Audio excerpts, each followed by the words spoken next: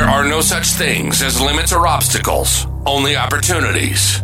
Step into the greatest version of yourself because what you do matters. Shift your narrative.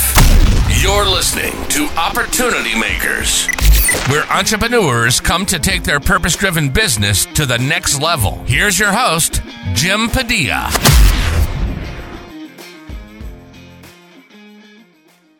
Hey there, so good to see you again. So glad to have you here. And I think I'm saying good and glad at the same time, but it's all good.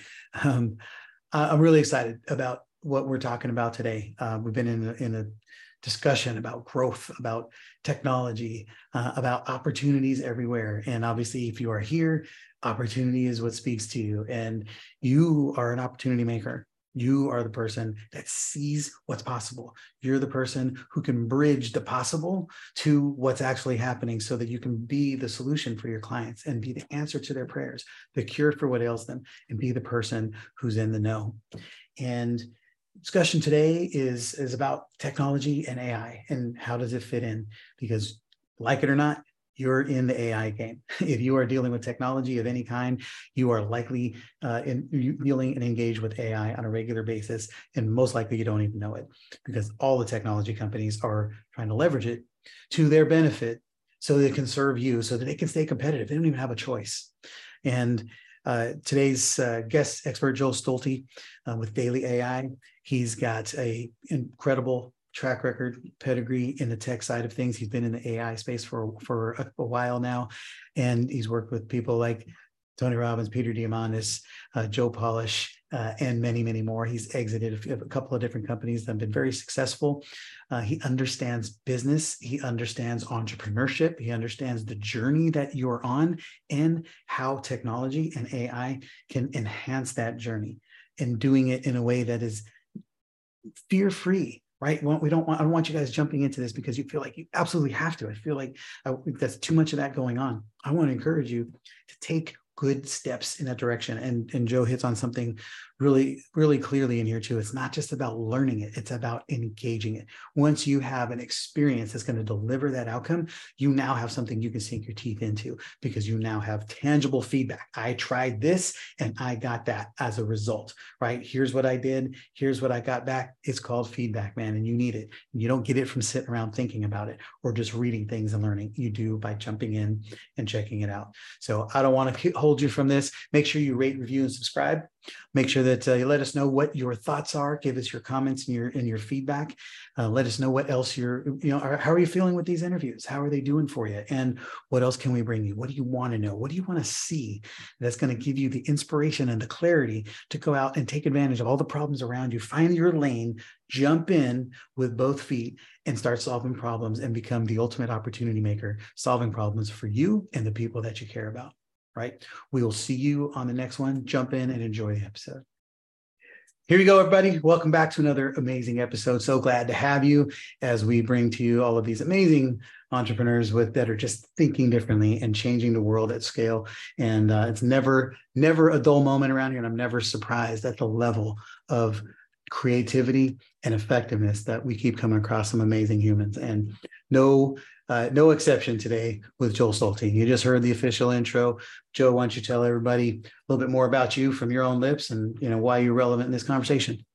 Yeah, happy to do it. And first of all, Jim, thank you for having me here. It's an honor to share my journey, and hopefully we can inspire some people to, see a bigger future for themselves than they have for their past. So, yeah, my background is really simple. I actually grew up in a farm town of less than 1,000 people.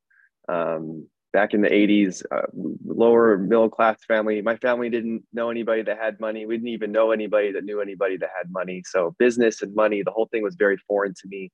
But I was very blessed to run into some excellent mentors in my life. And as part of that journey, I had a mentor that worked for like a big management consulting firm. And he kind of took me under his wing.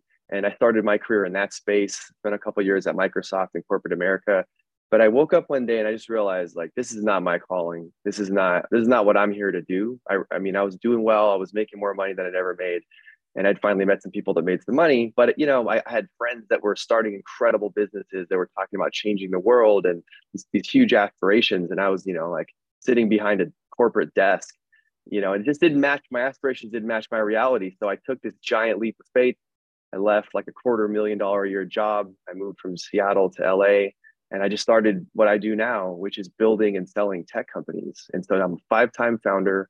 I've had 3 successful exits, and as many exits as I've had maybe twice as many failures, both at the company level or just catastrophic losses along the way. And it's always fun to like give out the highlight reel. And I think the mistake a lot of us make is we compare our behind the scenes to everyone else's highlight reel. So I just want to say right off the bat, like I've been blessed with good mentors, great opportunities, a lot of hard work, found some good success, but my behind the scenes is just as terrible and crappy as everyone else's. And so, yeah, I don't want that to get lost as I give you my sort of self-aggrandizing intro here. Yeah, I appreciate that. That's a great story. And, let's unpack some of that. You talk about some, catastrophic failures. I mean, that's a big word. And I think a lot of people over accentuate things these days. We use a lot of hyperbole and stuff. But when you use that term, what is you want to give an example of one, and then how do you recover from that? Like, how do you recover from a catastrophic failure and then say next? Yeah, absolutely, man. So, I told you the story. I left Microsoft and I moved from this really comfortable place in my life down to LA. And I just gotten married actually. And so my wife and I moved in a house with like 6 other people that were all like my co-founders and people we were doing business with. It was like, 8 of us, two bathrooms, 1 shower in Venice Beach, California. And I basically raised some capital. We had an awesome business that was helping charities raise money, or helping big musicians raise money for their favorite charities. And it was going really well. And but I didn't know anything about anything, and I didn't really think about the capital strategy, when you're raising money to drive your business. And we got to our Series A, and we basically got left on the altar by a pretty prominent venture capitalist. Literally, they sweated us out to the last minute. They bought one of our competitors. It was a huge lesson. And what happened is we tried to make it work after that, but we just didn't have the capital to sustain the business model. And it got so bad that, we had to shut the company. The day I shut the company down, like I filed the paperwork and, turned the whole thing off, had to, like a few weeks before we let all the staff go, my wife was still working in consulting, and, she was like with a client down in San Diego. So I was like, just bummed out. So I was like, hey, I'm going to walk to Whole Foods in Venice Beach and just get something to eat, So I go and, you go to Whole Foods and you get the food, you put it in the box, just like from the hot bar. And I went and grabbed a cold drink, and I went to the front to check out, and my credit card declined. Like I couldn't even pay for my lunch. Like that was my rock bottom. It was super embarrassing. I made, some white lie about, oh, I have another card in the car, I'll be right back. And I just walked back to my place after that, just with my tail between my legs. Like it couldn't get any worse than this. It couldn't get any worse. But in that moment, I remembered a lesson that a mentor of mine gave me many years ago, which was no matter how great your victory is or how terrible your defeat is, don't spend more than 1 day celebrating or sulking. If you've won big, celebrate. You should celebrate wins. I think as entrepreneurs, we don't celebrate wins nearly enough. But when you lose, the same rule applies. Like don't spend more than a day sulking, because it doesn't really add any value. If you lose, don't lose the lesson. You spend so much time living in this story of negative spiral, doesn't serve you. So I spent a good day sulking. And the next day I got back on the horse. Like when one of my roommates, I told him the story. He's like, hey, I'll take you out to lunch. So the next day we went out to lunch. And I remember this clear as yesterday. We were in Santa Monica eating tuna burgers. And I said, this is back in like 2013, 2014. I said, hey, there's a bunch of like older people coming on Facebook. Everyone was going to Snapchat at the time. I was like, what if we started an agency that just helped like older business owners navigate social media? Seems like we could find customers pretty easily. And that idea ended up turning into like a multi-7-figure agency that we sold. But that idea was born the next day after my biggest loss, because I just said, you know what, I'm going to start again. And the only way to start again is to just come up with a new idea and get back in the game. Because I wasn't going to go back and get a job. Like that was not an option for me. So what do you think is the most important part about making that decision? I mean, is this a skill set? Is this a mindset? Is this a philosophy? Like how do you approach that? Yeah, I've refined my answer to this question actually. I think it's a framework. It's a framework. Part of it's the philosophy, part of it's the framework. And The person that actually put it best to me is, if you know Dan Sullivan from Strategic Coach. I was hanging out with Dan a few weeks ago with Joe Polish at Joe Polish's Mastermind. And, Dan said something that just stuck with me. It's like better than I could have said it. We were all having this discussion around, like, is AI going to be great or bad? And, Dan said, look, we're actually really bad as humans at predicting the future, but we're really good meaning makers. We're really good at making meaning out of things. So I think if you can just have awareness and just know that you're probably bad at predicting the future, whether you think it's going to be really, really good or really, really bad, and just realize that everything else that's happened beyond the facts in your life, like, you're just telling a story in your head, and, like, you're the writer, you're the actor, you're the director, and you can change that story anytime you want. And so I think once you know that, you can just flip the switch and do it. It's a big, bold decision. But I think once you do that, the universe has a funny way of, like, getting out of your way. When you just make up your mind that, okay, I'm over it and I'm going to get back in the game, and here we go. No matter how bad your financial circumstances are, or even in life, I left out this part of the story, but during that time, like, my father was dying from cancer. There's a lot of reasons I could have given myself to be like, this is the end for me. I'm never going to make it as an entrepreneur. I'm terrible. I'm an imposter. All the things we say to ourselves. But I just decided to tell a better story and attach a better meaning. And fortunately for me, that it's worked then, and it tends to work when I have my big losses, or my big failures, my big setbacks. Dan Sullivan's great at, I'm a big Dan Sullivan fan, and one of the best statements or stories that he ever shared. I was at a Genius Network event, and he was speaking in the mastermind, and he said that everybody has a change cycle. The smaller the company is, the faster your change cycle is. But as you grow, you're never making a decision today that's impacting you today. It's in that, that happened to you today were decisions you've made previously. He said the most successful leaders are the ones who can look when you have a fire that happens. The perspective should be, that's an interesting shade of orange. I wonder what created that. Instead of, oh my God, there's a fire, because that fire already happened because of stuff you did previously. It didn't happen because of something you're doing right now, typically. I love that perspective. And one of the reasons why I love it is, I think, just if you're going through a hard time, or the future doesn't look so bright in your current worldview, I think that shifting out of anxiety, fear, frustration, pain, pessimism, jealousy, envy, and shifting into curiosity, you can't be curious and depressed at the same time. It's not possible. So what I love about what you said, that story about Dan, is, you said, well, I wonder what caused that, or what shade of orange that is. That's a question. So when you can begin to get back into a space where you're asking powerful questions, being in a state of curiosity, just from a mindset perspective, it's just a more useful mindset, and it feels good. And in some extent, it gives you a better perspective and a better way to attach meaning to your journey. And also, I think that, like, this beautiful actual intelligence, not artificial intelligence, but actual intelligence we have between our ears is it, like, activates cosmic Google when you ask the right questions. Like, we can't not answer those questions. You ask terrible questions, like, why does it never work out for me? And how come bad things always happen? Like, your brain's going to come up with an answer to that question. But if you ask an empowering question, it just, that level of curiosity shifts your whole frame and your whole state of being. And I think that's another clue to maybe unlocking a turnaround if you're going through a tough time. Definitely. No, I love all that perspective. And I'm the same way. Curiosity solves so much. It shifts the game. It really helps, because if you start going into, how do I solve this problem, giving yourself a subconscious activity by asking questions versus saying, oh my God, there's a fire. Now your brain's just going to freak out because it's trying to figure out how to minimize you, protect you from danger and all this other stuff.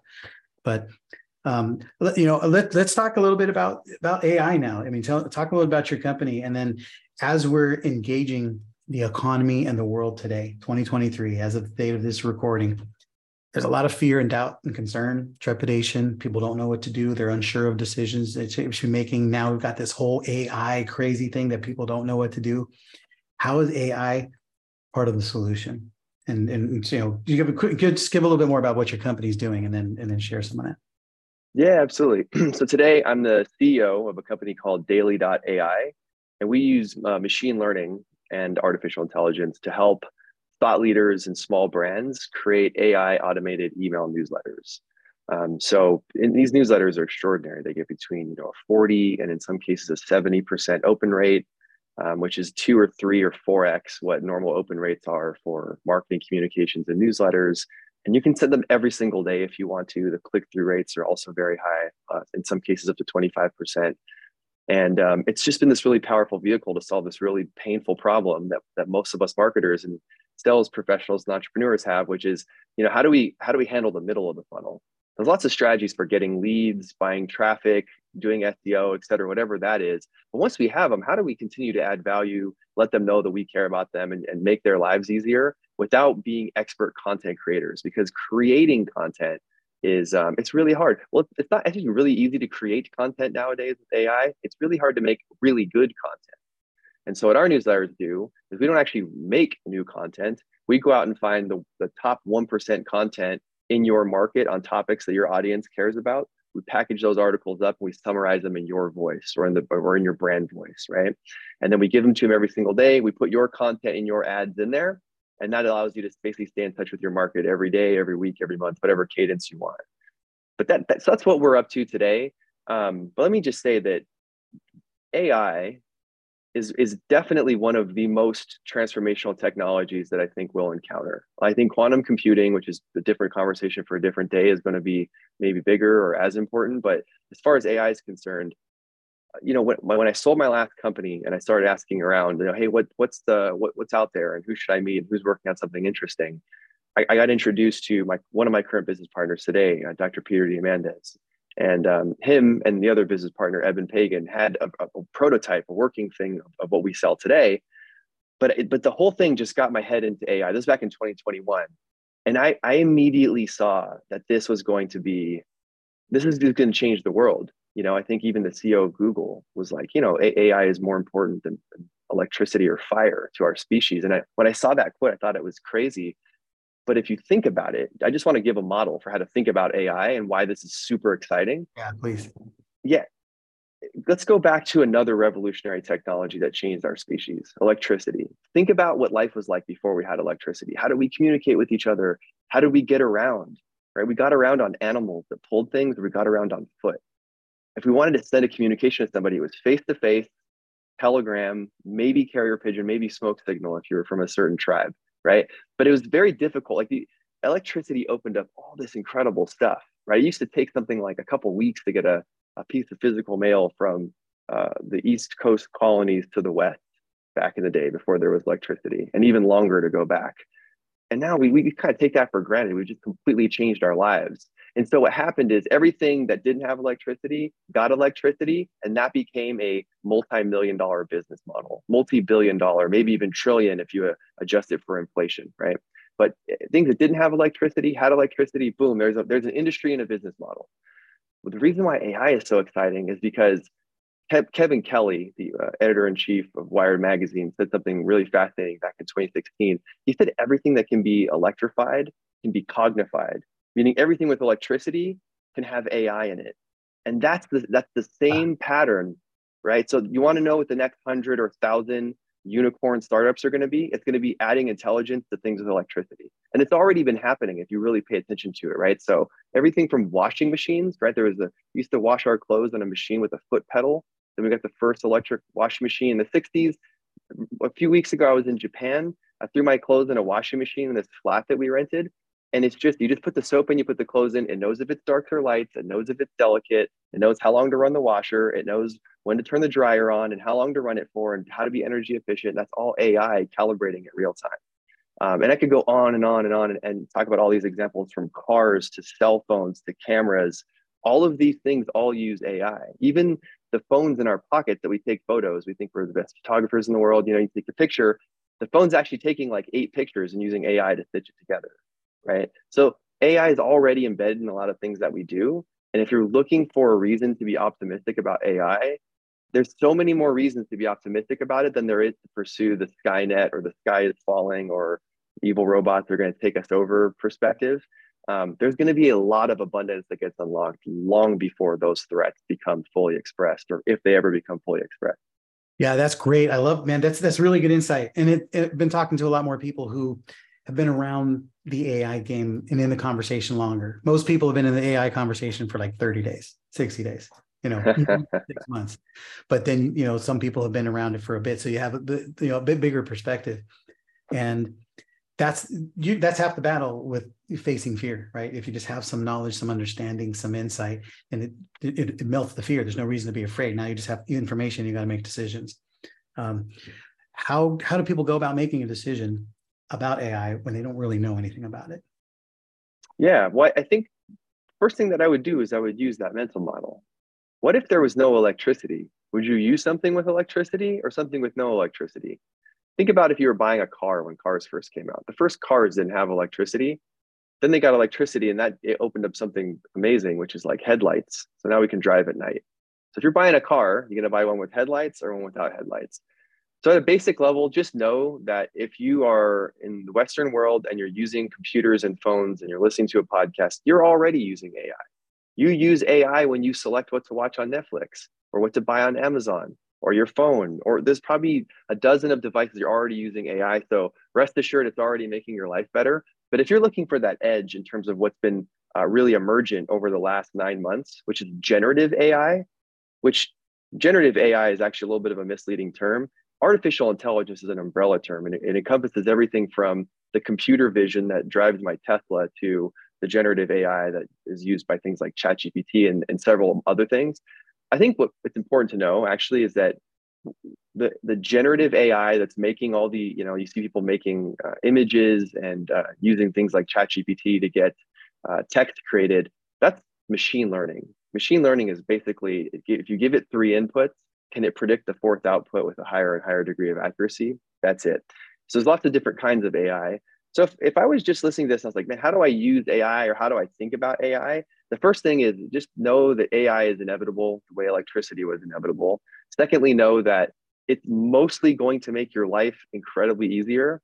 And the third thing is that these tools are incredibly accessible. Right now, I think for free, you can still get a ChatGPT account. But for something like $11 a month, you can go have a back and forth conversation with them with like what approximates a super intelligence. I mean, it's not a super intelligent. It's not sentient. I don't believe that. But what the level of synthesis that it's able to do. I mean, just opening up, go on your phone, go to the App Store, get ChatGPT, download it, and start playing with it. Instead of using Google, use that and just watch the results that you get back. We can talk about some of the downsides and what to look out for, but if you're thinking about using it, the best thing to do is just jump all the way in the pool. Don't put one pinky toe in, just cannonball in and figure it out. And the sooner you start doing that, you're going to start learning how to make this an extraordinary tool in your life. So that's one thing. The other thing is you can also work with a handful of services if you're a business owner, and I'm happy to talk about those. I think learning does not come from reading and memorizing like we're taught in school. I think learning comes from doing, getting up the experience curve and figuring it out. So if you're an entrepreneur listening to this, put both feet in the pool and just get after it. Just start using it anywhere for fun. And then you're going to immediately see 10, 20, 30, 40 ways you can use this in your life and your business in a variety of ways. So before we wrap up here, and I'd love for you to share some information about your service and how people can get access to any information that anything you offer to get people more down the path, right? What do you see as the biggest mistakes people are making in the marketplace to not take advantage of the opportunities that exist right now? Yeah, I think one of the biggest mistakes that people are making in the marketplace, specifically when it comes to AI, is they're very focused on outputs instead of outcomes. What do I mean by that? It's like, if you've ever gone in to one of these apps and typed in some words and it made a picture for you, or you typed in ChatGPT, hey, write me some marketing copy on X, Y, and Z, and it spits it out. You're like, wow, that's pretty good. And it took like 10 seconds. You get kind of high on the novelty and dopamine of the output. But what you lose track of is, did you get the outcome? Did that get the click? Did it get the attention? Did it get you where you were trying to go and the outcome you want in your business? And I think most of the time, sometimes it can, but a lot of times it does not. Why? Because it's missing actual intelligence, it's missing that data and tracking, did it work or not? Like, just because the AI makes something for you in 2 seconds doesn't mean you shouldn't test it. That rule still applies in our businesses, right? And so I think that's the biggest mistake I see is people are really getting high on the experience of outputs and they're losing track of the outcomes. So if you're thinking about using AI or thinking about a vendor in AI, focus on one that gets you an outcome. Outcomes are more important than outputs. Outputs are fun, but they're about as useful as watching Netflix. So just know that when you're playing around on those tools and you're getting stuff out, it's cool and you might be learning something, but it's about as useful as watching, Game of Thrones or something. Yeah, I was on a podcast this morning about AI for sales, and I was sharing that we've created like a board of advisors, so to speak, inside of ChatGPT. Our CMO, my spiritual advisor, business coach stuff, and giving it some personas with some context that if I have questions for you, here's the frame I'd like you to answer them in, etc. So it enhances the conversation, but it's my business.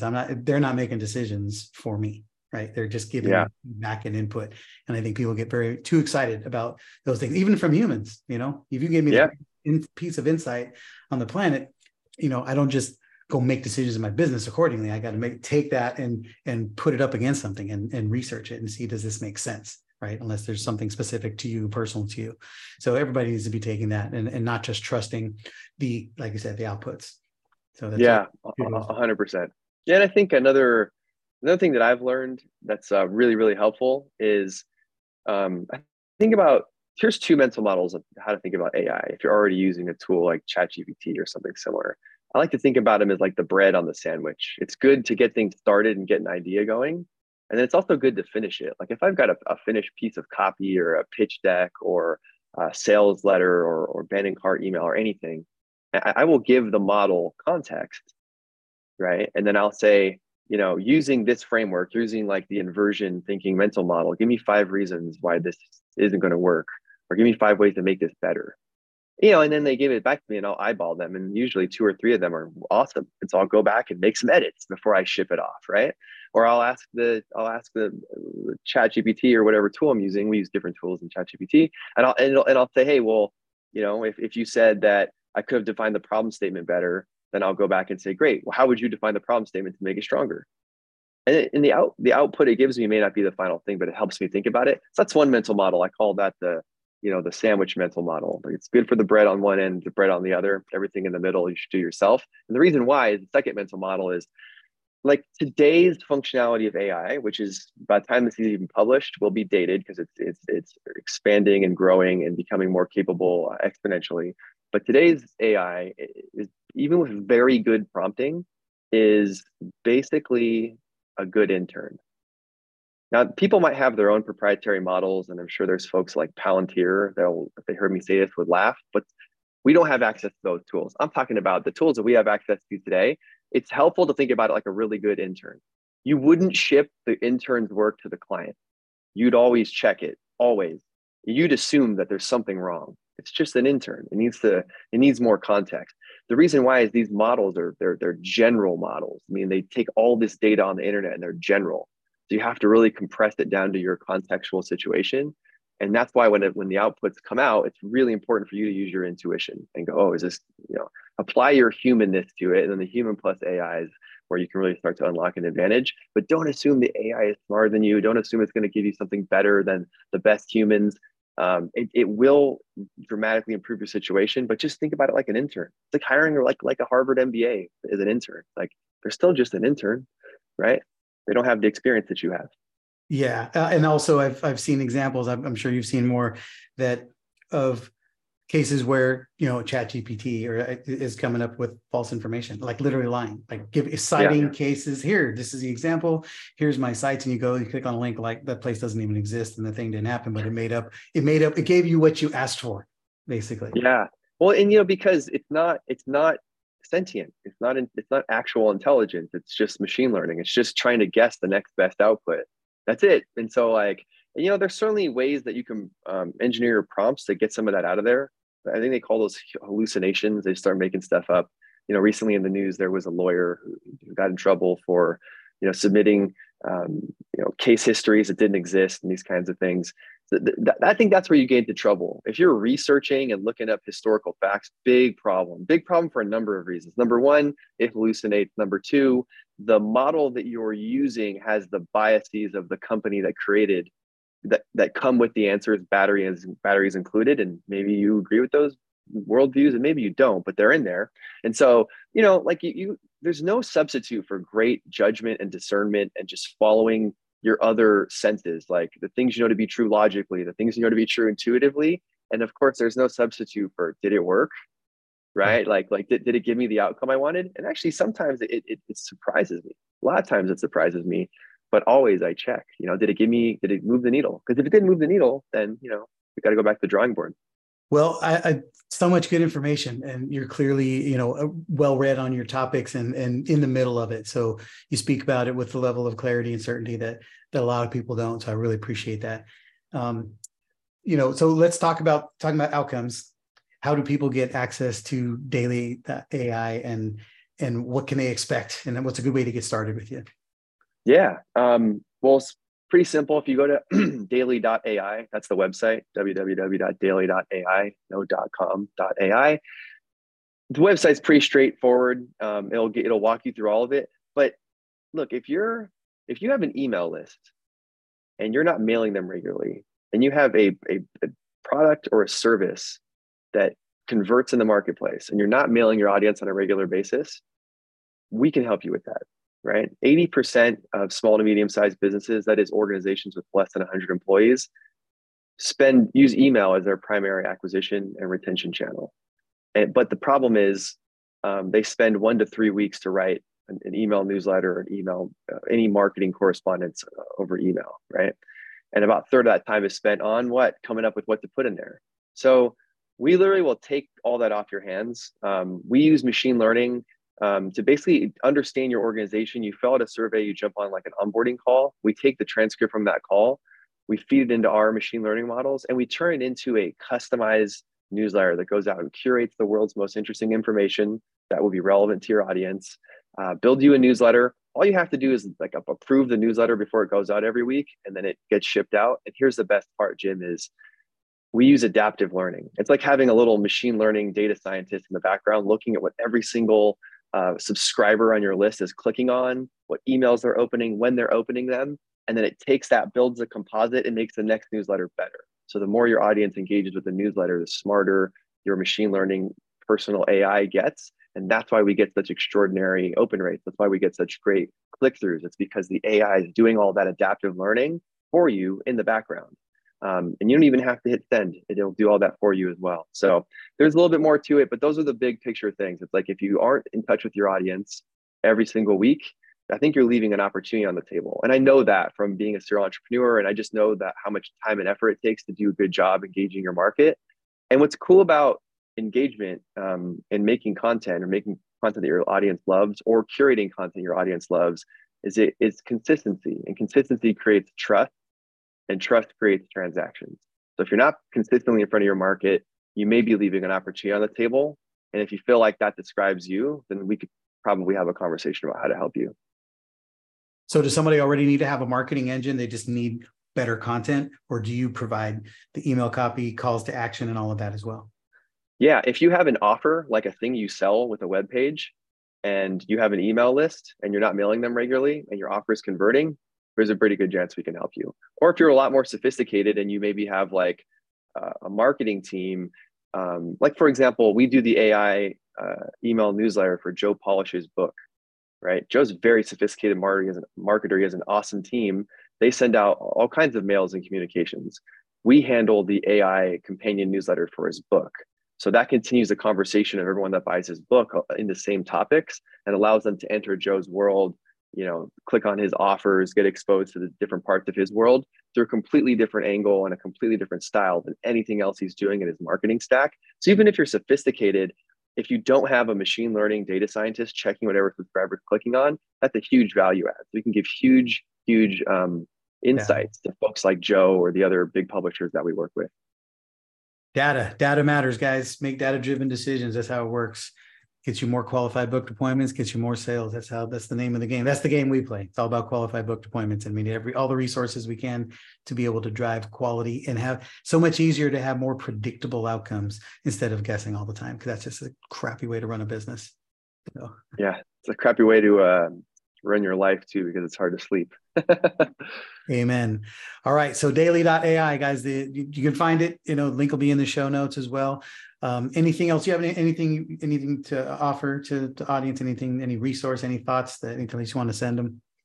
Yeah, I publish pretty regularly about things like AI and various topics in entrepreneurship, like personal development, mindset, some of the stuff we started the call with. And you can follow me on Instagram or Twitter, Joe Stolte Live, at Joe Stolte Live. If you misspell it, Google will autocorrect it. There's only one of those. So you can follow me there. And, I drop new content pretty much every day.